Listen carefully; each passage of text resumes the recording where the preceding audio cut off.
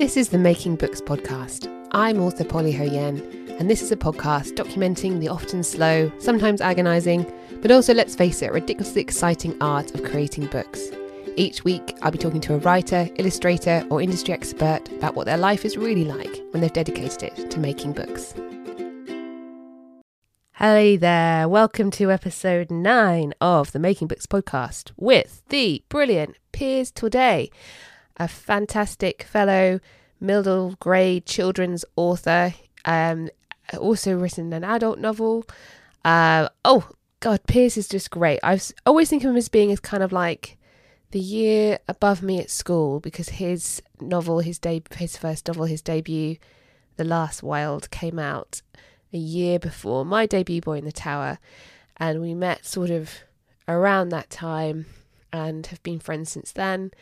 More recently, we did have a little bit of crossover when we worked together as writing mentors for the Novelry, which we do touch upon lightly. And so if you are wondering what the Novelry is, it's a brilliant online novel writing school where there's all kinds of brilliant courses that you can do to help you write your books, and you could be coached by a writer like Piers Torday. So we get into talking quite a lot about editing and editing reactions, and his like kind of process for writing his debut, and then how that sort of evolved over time. Fair bit of chuckling on my end, because I'm just delighted to see Piers. He's just really good company. And if you are listening to this live as possible, then you will know that it's January, it's early January, so Happy New Year. And so I'm fairly bleary, and the sky's quite cold, and the sky's cold, the air's cold, everything feels a bit cold. But we are in the kind of New Year surge. So wishing you a happy 2024 wherever you are. And if you're listening to this non-live, then good day to you too. Okay, here's Piers Torday. Lovely to see you. I want to ask you lots of catch-up questions, but then I'm worried I'll get too sucked into that, because I'm just happy to see you. To see you too. Ask whatever questions you want, right? I know. I just wanted to ask you, like, how's everything at the Novelry? But we won't even go down that because it's a rabbit hole. Yeah. How are you, Piers? How great. are you so today? Everything at Novelry is great. Quick answer. So that's that rabbit hole Done. filled in. Concreted over. Yeah. How are you today? What have you been up to today? Today I'm sort of I spoke to my editor yesterday, and she said that notes on my new book would be arriving today. So of course I'm unable to really concentrate on anything until they arrive. So yes. I've sorted out all my paper clips into different sizes, small, medium and large, and put them into different jam jars. Brilliant. And then like small, medium, very large, too large. Novelty paper clips. Shaped like a dog or a bee. I've not taken the dog for a walk because it's pouring. I don't know what it's like in Bristol, but it's pouring with rain here. So he's a bit grumpy, but he's grumpy. But then when I try and take him for a walk in the rain, he won't do it. He hates it. Yeah. So he's kind of grumpy at the rain, but I'm feeling. And we've played endless games and done toys and things, but he's still kind of, anyway, he's asleep. This sounds quite similar to my day with my almost 4-year-old. Same thing of like, I don't mind if we go out in the rain. Like, I know you think that, but I also know it will be awful. So let's just... Yeah. As soon as we're out in the rain, you will be unhappy. Let's make another fort. Let's make some more cupcakes. Yeah, more forts, cardboard boxes galore. So is this your editor? Have you been working with them have you had the same editor? Is it someone you've been No, because this time last year, my lovely former editor, Sarah Lambert, who's a wonderful human being, left not only my publisher, Hachette Children's, but actually left publishing to take a career change. I won't go into details because I don't know how, it's sort of private, but all good, and I'm thrilled for her. but it meant that I didn't have an editor. Um, and I was very lucky to be taken on by another editor at Hachette called Rachel Wade, who's absolutely fabulous. And she edits amongst other things, Kieran Millwood Hargrave and the Heartstopper books by Alice Oseman. So I felt I was in very good hands.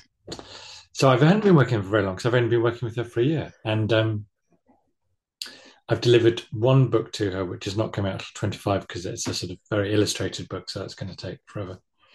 And then I've just delivered another book, which is coming out next year.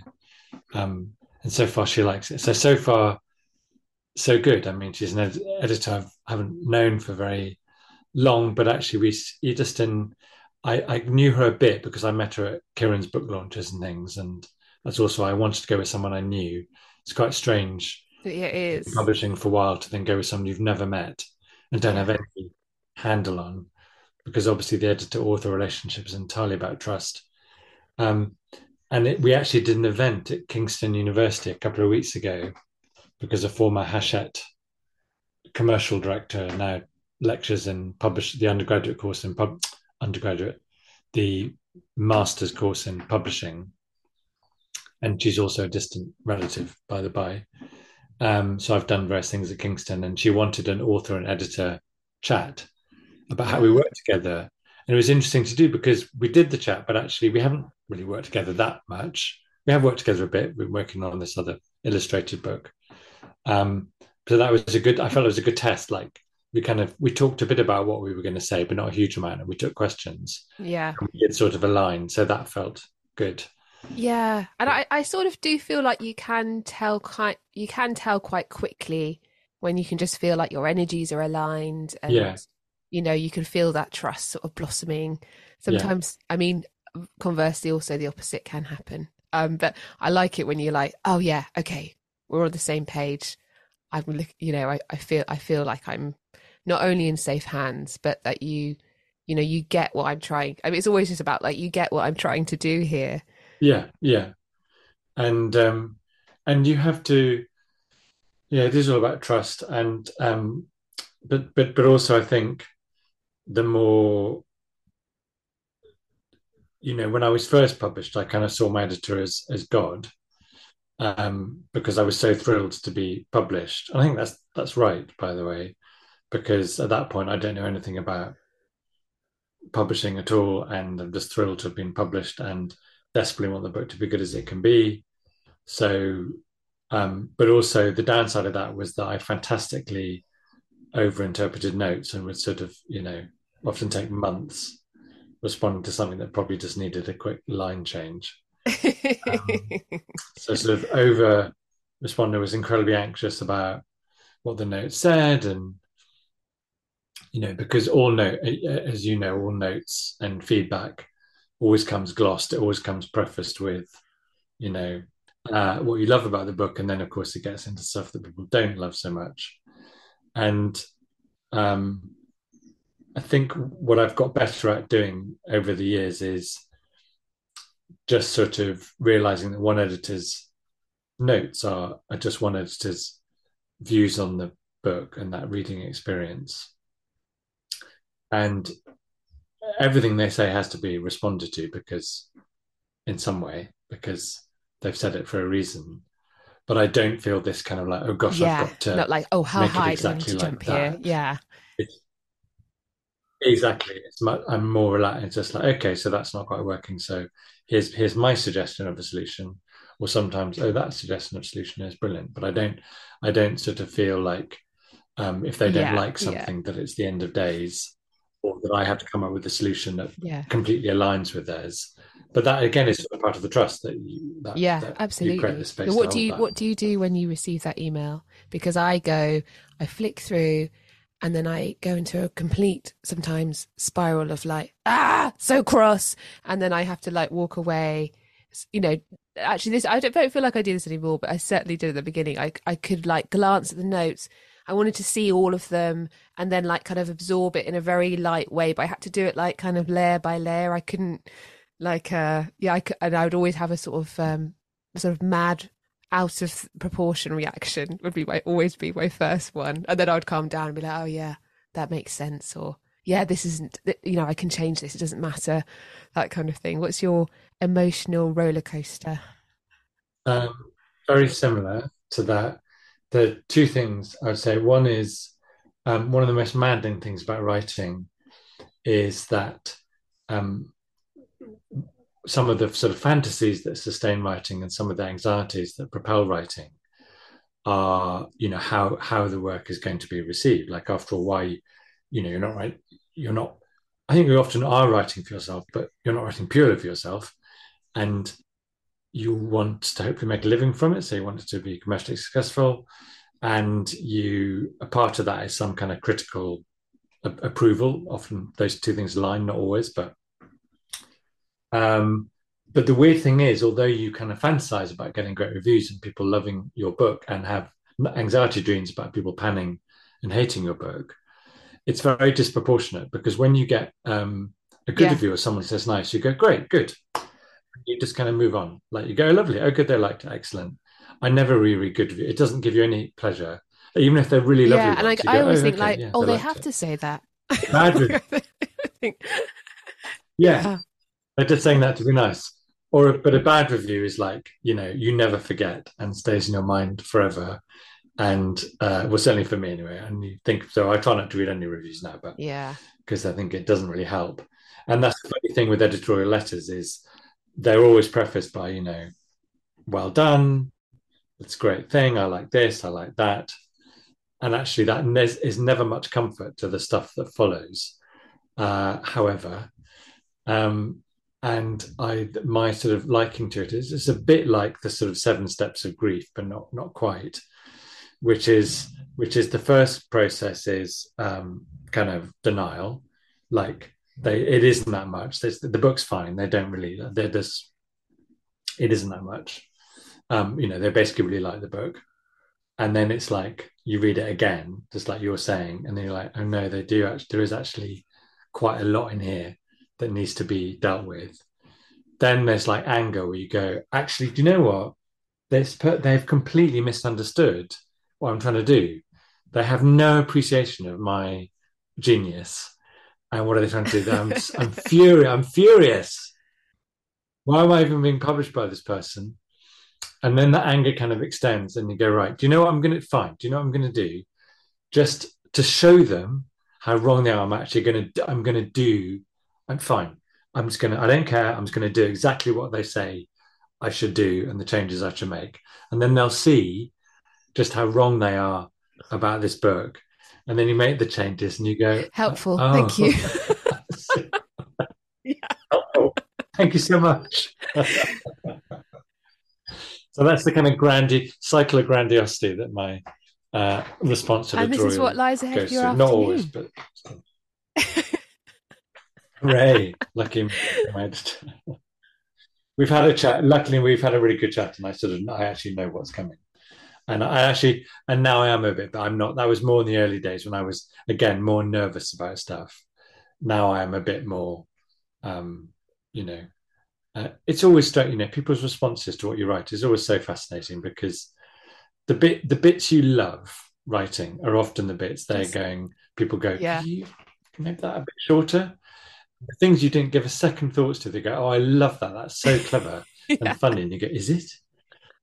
I didn't even think about it. It just sort of came out. Um, so that's also a strange thing that there's always bits that you love and have a special place in your heart, characters and lines and scenes that are really special to you, and no one else gives an absolute about I it. wonder what it's going to be for this one for you.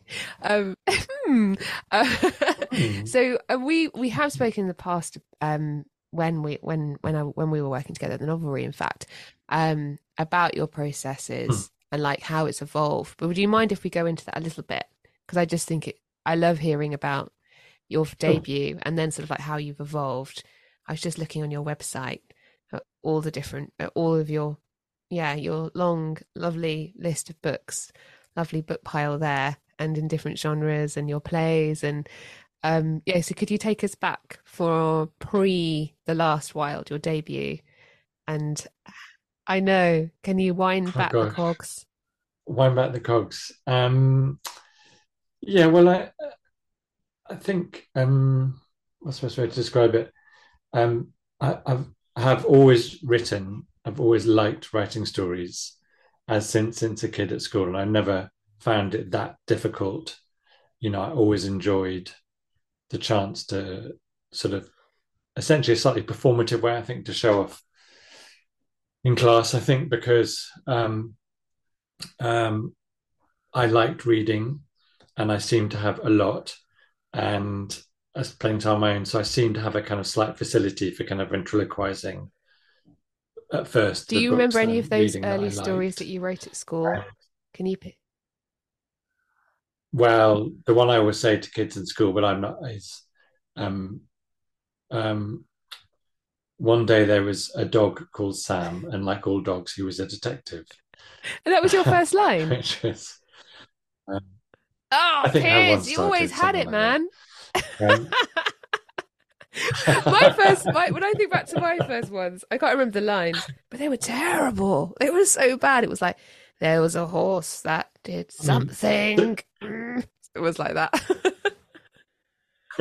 I still quite like. I'd like to read. There was a horse that did something. Oh, I'm Sounds like a liking kind your of Cormac editorial McCarthy feedback. novel. Thank you. And yeah, honestly, but most of them, I mean, were like that. And often they were like, and they went into a dark, creepy house and ran out screaming. The Endings. end. Um, Yeah. it was all a dream. The end. Yeah. And then the man pulled out a gun and everyone died. The end. No, don't show that one, please. Um, and all that kind of stuff. And that can obviously evolve, like a lot of people. And I cracked on at school a bit, wrote lots of kind of teenage short stories about how everyone hated me and the sky was black, along with some really, really It's terrible very poems. important rite of passage. Um, and very important on that. And that was like, that was when the rot set in, and I really started to study English. And I began to approach writing from the critical perspective, the wrong way around, thinking the way you made writing was to sort of create something that could then be studied in school, which is such a mad. Now Yeah. you look at it, it's mad, but that's how you taught English. You're taught like, Yeah, what and does the again, poet like, mean by thinking about this? those Um, throwaway lines that, your editor will pull out and say, I love the imagery yeah, here. And then that in the moment of writing, you're just mm. like, crack on, get these words down.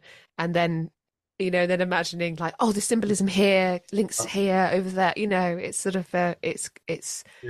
yeah. You can't reverse engineer it. You don't. Anyone sits down and thinks, I'd like to explore the use of metaphor in this poem. It's like, no, please don't. I mean, um, and so that was kind of fatal a bit. And then I kind of wrote a play or two at university, but that already the kind of self consciousness was descending like a cloud. And also, I didn't really realizing that actually to write seriously, that in the way people would buy, you had to have something to say. It's no point just going, oh, I can write a story, which my mum likes. It's not really enough. It's nearly enough. Because but your mum and some other people need to like it. And so I kind of satisfied my creative outlet in lots of different ways. I worked in theatre, but as a producer, and I would help people with their shows editorially and creatively. But it's not the same as doing it yourself at all. And then I worked in TV for a bit, sort of coming up with ideas for things creatively and occasionally writing bits of them, but in that TV way, like voiceovers and links and things like that. So, but still kind of like exercising that muscle. And what was good about that was it got me good at writing to deadline on demand, like people saying, we need a voiceover script for this by 5 o'clock today. And you're just like, okay, just need to do it then, which is what you sometimes need. And then I just had a gap in TV. I just had like a job finished, and I could have looked for another one, but I actually just thought I'm just going to it was in my early 30s, and I thought all I've ever done is just panic and go university, job, job, job, try and stay afloat. And for once in my life, because telly pays reasonably well, didn't have loads of money, but I had like a cushion at least for a month.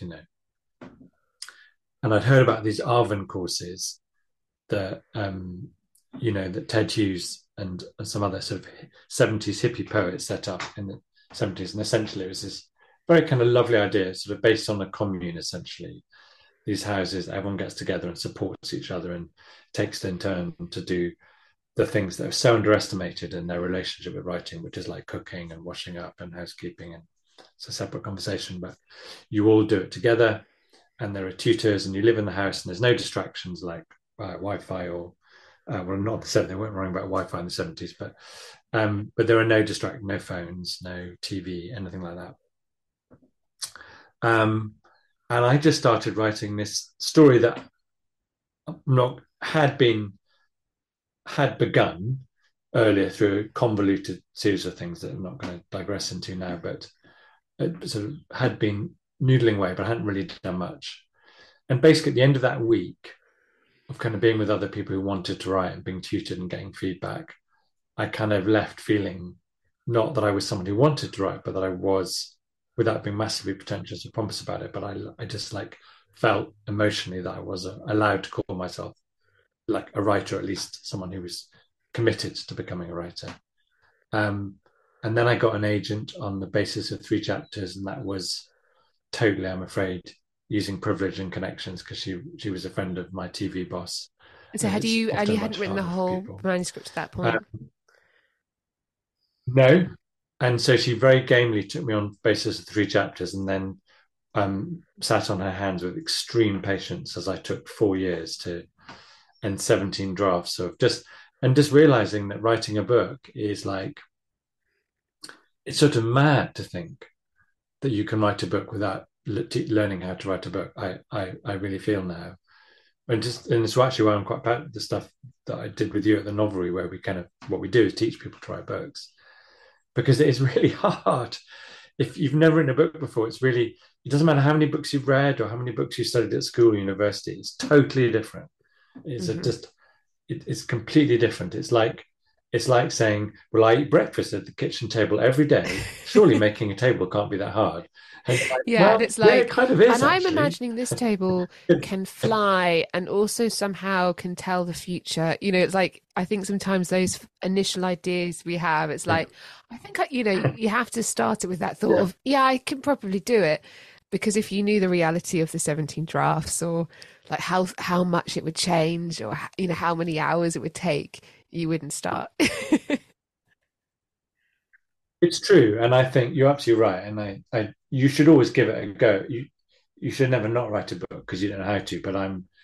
And but I learned the hard way, and I think it is different now. There are so many resources in person and online, which you don't have to like have a second university degree at all. But I do think a bit of education, even just reading some books on writing, really helps, because there's just some basic things, bits of prep and technique that can help you. Like, you're always going to have to find Yeah, out the well, I hard think way a another bit, like thing doing is that anything it new. it's so it can be so different for different writers. Like, it can be so wildly different. Oh, someone loves writing synopsis and planning. Someone hates doing that, can't stand it, can't ever do that. And there's like a myriad ways of doing it, and it's trying to discover the way that works for you, that kind of makes it sort of sustainable and hopefully enjoyable along the way. Completely. And I always see lots of people worrying about, you know, I'm really struggling to write a synopsis, and I'm like, yeah, because synopses are really boring and hard to write, and but they can unfortunately be quite useful. Um, and uh, it, I think, part of learning to write is, as you say, discarding anxieties that you're not doing it in a way that other people do it, and having faith in your own way, and committing to that. And part of it, weirdly, is sort of leaning into your own way and trusting what that Hmm. is, and then allowing that to develop. And part of the problem when people start to write is not having confidence in their own way. And then when it gets a bit challenging, sort of giving up and trying another way, which might not be their way, or might be a taught way or a learned way that someone else is. So it's so much as confidence and knowing yourself, So for your in particular first, in the your writing sense. for the Uh, last wild, were yeah, it sounded like you were more free writing then at that point, and then finishing a draft and then reviewing. yeah. I just had some people are about plot, and others about vibes, and I'm very much a vibes writer. Like, I love creating atmosphere and a sense of place. and a sense of, or mood or tension or excitement or comedy. And I love characters. What I often comes last to me is the sort of plot that puts all those things together. I often have characters behaving in certain ways and following certain emotional drives. But the clarity and the objective often is a bit elusive to me till I get to the end. And then I have to go and rewrite it and just make sure it's clear why they're doing all those Yeah. things. Now I know And I guess the myself. weird thing is probably you did know from the beginning, Um, but you can't. yeah, I did. And I sort of knew Yeah. roughly, but I just didn't know quite how to get there or how to explain it, how to. So basically, I wrote 17 drafts. So I kept sort of partly because it was ended up being a trilogy and I was often trying to squeeze 3 books into one. Impossible. So it was too long. Partly because I just, was overwriting, over storytelling, over explaining, not realizing actually that one incident where this happens was enough. It shows the character, it shows the thing. I didn't have to do it 8 times. Didn't have to have, and also focus. The other thing is distraction. Focus on your main characters. Don't go thinking I've got to get this other bit of story in that's not remotely relevant, but that was just fun to do. And eventually, I kind of, before going completely mad, I did just manage to really force myself to make a chapter by chapter synopsis. I started using Scrivener, which is a software thing that really helped me because it allowed me to visualize and plan the book in a way I hadn't been able to do in Word. Mm-hmm. It's not for everyone, but it really helped me. And I just that's the book you're going to write. You've got so much material. Take your material and make it fit this book and make it not be too long and make it for children and think about the language and make it accessible and all that kind of stuff, and stop trying to be all the writers you've like and admire. Stop trying to write all the books you want to write in one book. Focus on this core environmental theme that I was really into and about it, and then the cliffhangers and all the rest of it, and then finally, then after about 3 years, we were really had something, and then my agent sent it out to some independent freelance editors, incorporated their feedback, and I gave them paid for a professional kind of line edit, just so Oh, when it wow. was So it went submitted, it through a was lot really, really. before I mean, it submission. was a lot, and then when it was bought, there was, they did a full edit, and that was another year's I work. mean, yeah. But it paid off because it's still my most Yeah. popular book and always will be, like most people's books. Um, so it's kind of worth it, but it's impossible, I think, to do that work Of again course. once you're Yeah. published, because you're in the swim, and also it'd be weird to do that. It, I don't. I think a book. I'm very proud of that book, but it shouldn't have taken. It shouldn't have taken that long. It's not a. It's not War and But Peace, then I basically. guess, So that, like you've talked about it, that's where you learned the craft, learned your craft of what worked for you. And I guess, how would you approach, this last book that you're waiting for feedback from now? What was the process for this one? it's really interesting, and I mean the thing to say, and I've heard it. I know other people have said it on this podcast. I've heard them, but like the kind of great mistake is to assume because one book goes one way that the next book go that way, and every book is so different, um, and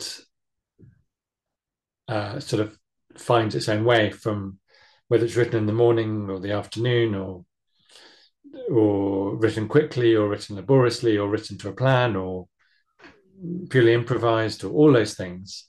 Every book is slightly different. Um, and this one I've just written, it began as a very loose idea in lockdown. It's taken me a long time to sort of finally get to it because of other commitments and other books that had to be. And I think I was weirdly, almost, it felt like a treat to write, and I was almost putting it off. And it was about finding the voice. And I made various attempts at it that got very close to the voice, but just weren't quite right. And often, um, what I often do is I often begin, even now, by copying other Hmm. writers to find Yeah. voice, like just small passages, just 2 screens side by side. I'll sort of just see how many words they use, how long the paragraphs are, just to get myself Yeah. It's into the like, it's right such kind a of helpful rhythm foothold, or isn't it? vocabulary. Yeah. yeah, just to sort of immerse, not to. And I'm never worried about that because honestly, by the time you're done with it, it's so far from what whoever you were looking at. And I was trying that, and I was getting sort of close, but it all felt like weird pastiche or something else, or which is of course what it was. And then I think just doing various. Sorry, the reason I'm not Yeah, talking about the sure, book sure, is sure. just because Yeah. I haven't announced it yet and everything, so I'm not mentioning what it's about. But so it's a bit frustratingly vague. But um, looking at there are various sort of breakthroughs to do with other books and films on the same subject, or that I didn't think were on the same subject, but I realized were perfect. And the way things swirl around in your head and your subconscious does the work. And really, at the end of last Christmas, the new year, I just the sort of core characters and the world and the voice kind of just solidified in my head. And I didn't really have a plot. I had I had essentially a genre of story, um, which in this case is effectively the kind of I can say that it's a sort of treasure hunt story, but very unexpected characters and things. And I just started writing because I enjoyed the voice and I had that in my head and I really enjoyed that. And that's how I wrote it, like letting the voice lead me in, knowing I wanted to get certain moments in there, um, and then endlessly going back and doing what I tell people never ever to do, but I always do it, which is I basically can't move on till the bit I've done is perfect, which is I fatal and feel it's like really it's bad such a advice, but that's confession. how I do it. It's So like, I'm sorry, I do that. so sorry that I go back and endlessly re-edit the stuff I've done. But the truth is, for me, it's like excavation. I keep Well, I think finding it's, new stuff yeah. about the characters, and the reason I can't Yeah, move on and I is I think don't know them well especially enough if you're yet. approaching it in that way where you're really immersing yourself with the voice and yeah, excavating. You're really, Mm, you're discovering it, and it's like it's great to work in that way. I've sometimes done that. I haven't done it from mm, like mm, a few books now, actually, where rather than like, oh, I'm here in the synopsis. I'll write this section now. Here I go. So yeah, that makes mm, that mm. makes a lot of sense. But so were you not using Scrivener in the same way then for this one? No, I used Scrivener a lot because this book's involved a lot of research and a lot of different literary influences, and it was just great to always have those to hand in one thing to look at and to search. And I also use Scrivener to keep a because there's a lot of world building to create a kind of glossary. So every time I invented a new word, I created an entry in the glossary and a definition. So I knew because it's amazing while you're writing that you think you you've created a word, but you actually forget Yeah. specifically what it actually means because you create it in the moment, and then you go, actually, what did I actually mean by that? What are the actual? You sort of know roughly what it means, but you haven't really. By writing it down, you like commit yourself to it and go, oh no, those are the rules. That it does that. Ah, Bits of magic yeah, I does can that, see but how not helpful that. that would be for that level of world building, which I've never Yeah, attempted. So it's not yeah. it's fascinating to hear you talk about that. And I've never really done it in that. I've done dystopian fantasy and I've done a bit of magic fantasy, but this is the most magical. Yeah, it's probably the most world building I've done. But it's also it's parallel world, so it's sort of based on a real world. It's not a fantasy king. It's closer to say like Yeah. Lyra's Oxford, How I guess, would be a exciting. good kind of parallel to corroboree. Corroboree. I can never say that word. I'm not going to attempt it. Cor, cor, yeah. Oh, thanks, Piers. It's so lovely to hear, yeah, like the in-depth process. I'm like fascinated in just the minutiae of how it works for everybody. So can I dig in a tiny little bit more, just in practical kind of terms? Yeah. Where do you write? Hmm. How do you write? I know it's always evolving, but what's working for you at the moment? And when do you write? All of that Um, routiny stuff. I write. It's a I lovely write in room. this room because you mean my Should I little. describe it or should you describe it? It's sage green walls, olive green walls, sage green walls, let's say that. A glossy mahogany chest of drawers sits behind you and a lovely, I mean, this is a dream writing room. I feel embarrassed my writing shed is like. What's it called? It's like I love your OSB, shed then. like industrial chic. Um, but yeah, and you've got a lovely leather armchair behind you and a good lighting, plants that look healthy and aren't dead, and a printer, Yes, I think. yes.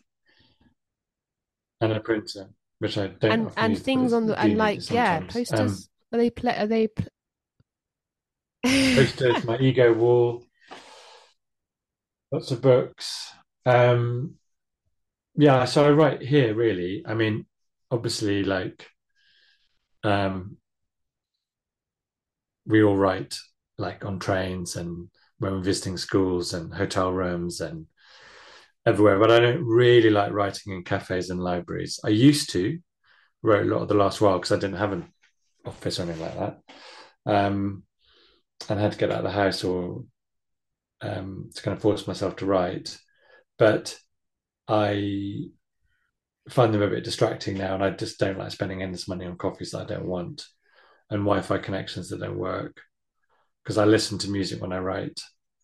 Um, like my Spotify Unwrapped is like hilarious because I only really use Spotify to listen to music for writing. So it is like your number one artist was like some obscure cue from some random soundtrack. So square. Um, uh, so I can do that and have good connection, use my headphones, do all the research. So annoying writing somewhere and you want to Yeah, find out a yeah. fact and you just can't. The page won't load like it because it blocks the whole. We're so used to that fluency now, it blocks the whole process, which I know sounds ridiculously demanding, but it's true. Like we've got used to being able to find out this or that, and also I just know that although I use Dropbox and stuff, that when I'm writing on the road, the one file I want to look at or access will not have somehow not Mm. synced or be open, so I can't. I don't know. And the dog keeping me company on his little cushion, which you can't see. I can go and make coffee. And I write best in the morning. I definitely write best in the morning. I just, for various reasons, my body kind of, I just get very tired in the afternoon. And I just can't really, I find it very hard to kind of, I can do it if have to. And I get a second wind around 5, but I'm really no good in the afternoon for writing. Um, and so I try and write as early in the morning as possible before the day kind of takes over. But often it does because there's stuff. Um, and I just try and keep a steady pace of writing and never going, even if I want to write more, I just try and write small amounts, finish knowing exactly how I'm going to start the next day. So I can start the next day. Um, the worst feeling is sort of, it's so weird, like having a brilliant day where you kind of get to the end of a chapter. So you probably do a bit more and you just like, it's great. And then the worst feeling is the next day where you sort of go, Yeah. don't actually know what happens next. I keep going back to the last really good bit and go, oh, look at this lovely finished chapter with a good ending and da da da da and all that, which is great. And then just going, but I So still it's have to like write more of it grinding and I don't gears, know what isn't it it? It's like, is. oh, oh, oh, where is it? Yeah, yeah, yeah. Yeah. Oh, and so, Yeah. and how long will you write for in the mornings? Ideally, or normally, I suppose. I mean, it really varies, you know. The truth is, the weird thing is with writing, sometimes what I need to do that day just is sort of done in half an hour, 40 minutes. It's just done. And then, and that's a bit strange, and you feel a bit guilty and like, oh gosh. But actually, it's really good then not to kind of force it because you know there are plenty of other days where, like, you know, 4 hours and still you've written about like 3 lines. Um, so I think that makes up, I think those counterbalance. And then there are days where it's like, you know, an hour and a bit, an hour and a half. But then there's all the stuff around it. There's the bit of editing, a bit of planning, a bit of research, a bit of, you know, note taking that all goes into that. So I always think roughly, unless it's just like, I think this is like when the doctor says, and how many units do you drink a week? I sort of like, and how many hours do you write a day? Oh, definitely 4. Definitely always 4 hours a day. Yeah. I'm really good. conscientious and Things are diligent and so, always right I for us. know, things are so I drastic. don't I know if I know, can. I know what you, I mean, if I know. I'm sorry to ask you that question because it puts you on the spot, and things have so drastically changed for me in terms of balancing childcare that I'm delighted sometimes just to get 15 minutes, you know, and that feels sort of Yeah. incredible. Not that much is done then, but even, yeah, any pocket of time is, I just think any time spent on it is great. And actually, yeah, I'm all for those half an hour quick blasts, and then you know whatever will come the next day. What would you do if you did have that time? Yeah, that you know, you do have a kind of surge, and you do everything in 40 minutes, and you don't feel like you need to do any more research. What would then be your? But no, the thing is, I'm always like overcommit. I mean, I always dream of the luxury of just working on one thing, so that way that would be the real problem. But actually, the truth is, I never am. Like most freelancers, have always got more than one. Say yes to more than you can do because you're worried about when you're going to get paid and whether it's all going to work, and plus all the school visits and the talks and the things like that. So the and there are always points. For me, the sweet point of despair is where I feel creatively I'm in the right headspace to work on something, but there's so much other stuff that I've said, meetings and things like that, and dogs to be walked and places to be visited. And you're Yeah, like, you don't want to be doing any of it. You sat in front of your computer, and ironically, the day you have a clear day to be sat in front of home on your computer, inevitably yeah, and you're you don't know also what very to tired from put. doing your commitments that you've said yes to. Yeah. Well, thank you for saying yes to this Well done, commitment Az. to the podcast. Oh no, it's a pleasure. No, so I'm done for that. I'm completely free as a bird. I've done, Your paper I'm clips are waiting for notes. done. I've done my They're book. all I've done my plan. ordered. I've So, done the paper clips. I've even done my accounts. I'm literally, oh, and I I am hope, down to real, yeah, real I paper hope that I clips. distracted you a little bit in the editorial wait. But it's been great to catch up with you, Piers. And I know we can't Yeah. talk about the details of the title for your next book, but I will look out for it and I will tell everybody when I see that being released. And it sounds brilliant. I can't wait to read it. Thanks, Polly. And are you working on something? What have you got something in the? Yes, exactly the same as you. Like I just can't. I don't actually. I don't know if I would like to work on one thing at a time. I can't stop working on more than one thing, and but I'm aware that I have a baby in my tummy. He's growing at an exponential rate, Gosh, and I've got to work out exactly how I'm going to do all the things that I'm I've going to agreed take to even more do, writing time from you. and the things that that I want to get off the ground, and Yeah, how that will possibly happen. I just think it will be fine, but if I actually think about the months and the actual time scale, it feels a little bit slightly worrying. But about I'm it. confident it's Yeah, going to be okay. But yeah, yeah. I'm working with Nights of at the moment, Oh, lovely. and Yeah, really loving working with them. And then yeah, like a few things that I'm trying to uh trying to get off the ground, that are new, and maybe we'll never get off the ground, but like I can't stop like keeping on chipping away on them. So I will continue on. well, I look forward to seeing them all. Thanks, Piers, And thank you so much. take care. Bye, bye. So I hope you enjoyed that chat with Piers. Do check out his books, his work. All of it is just fantastic, original, brilliantly written, yeah, I'm really excited to see what his next projects are going to be. So until next week, bye bye.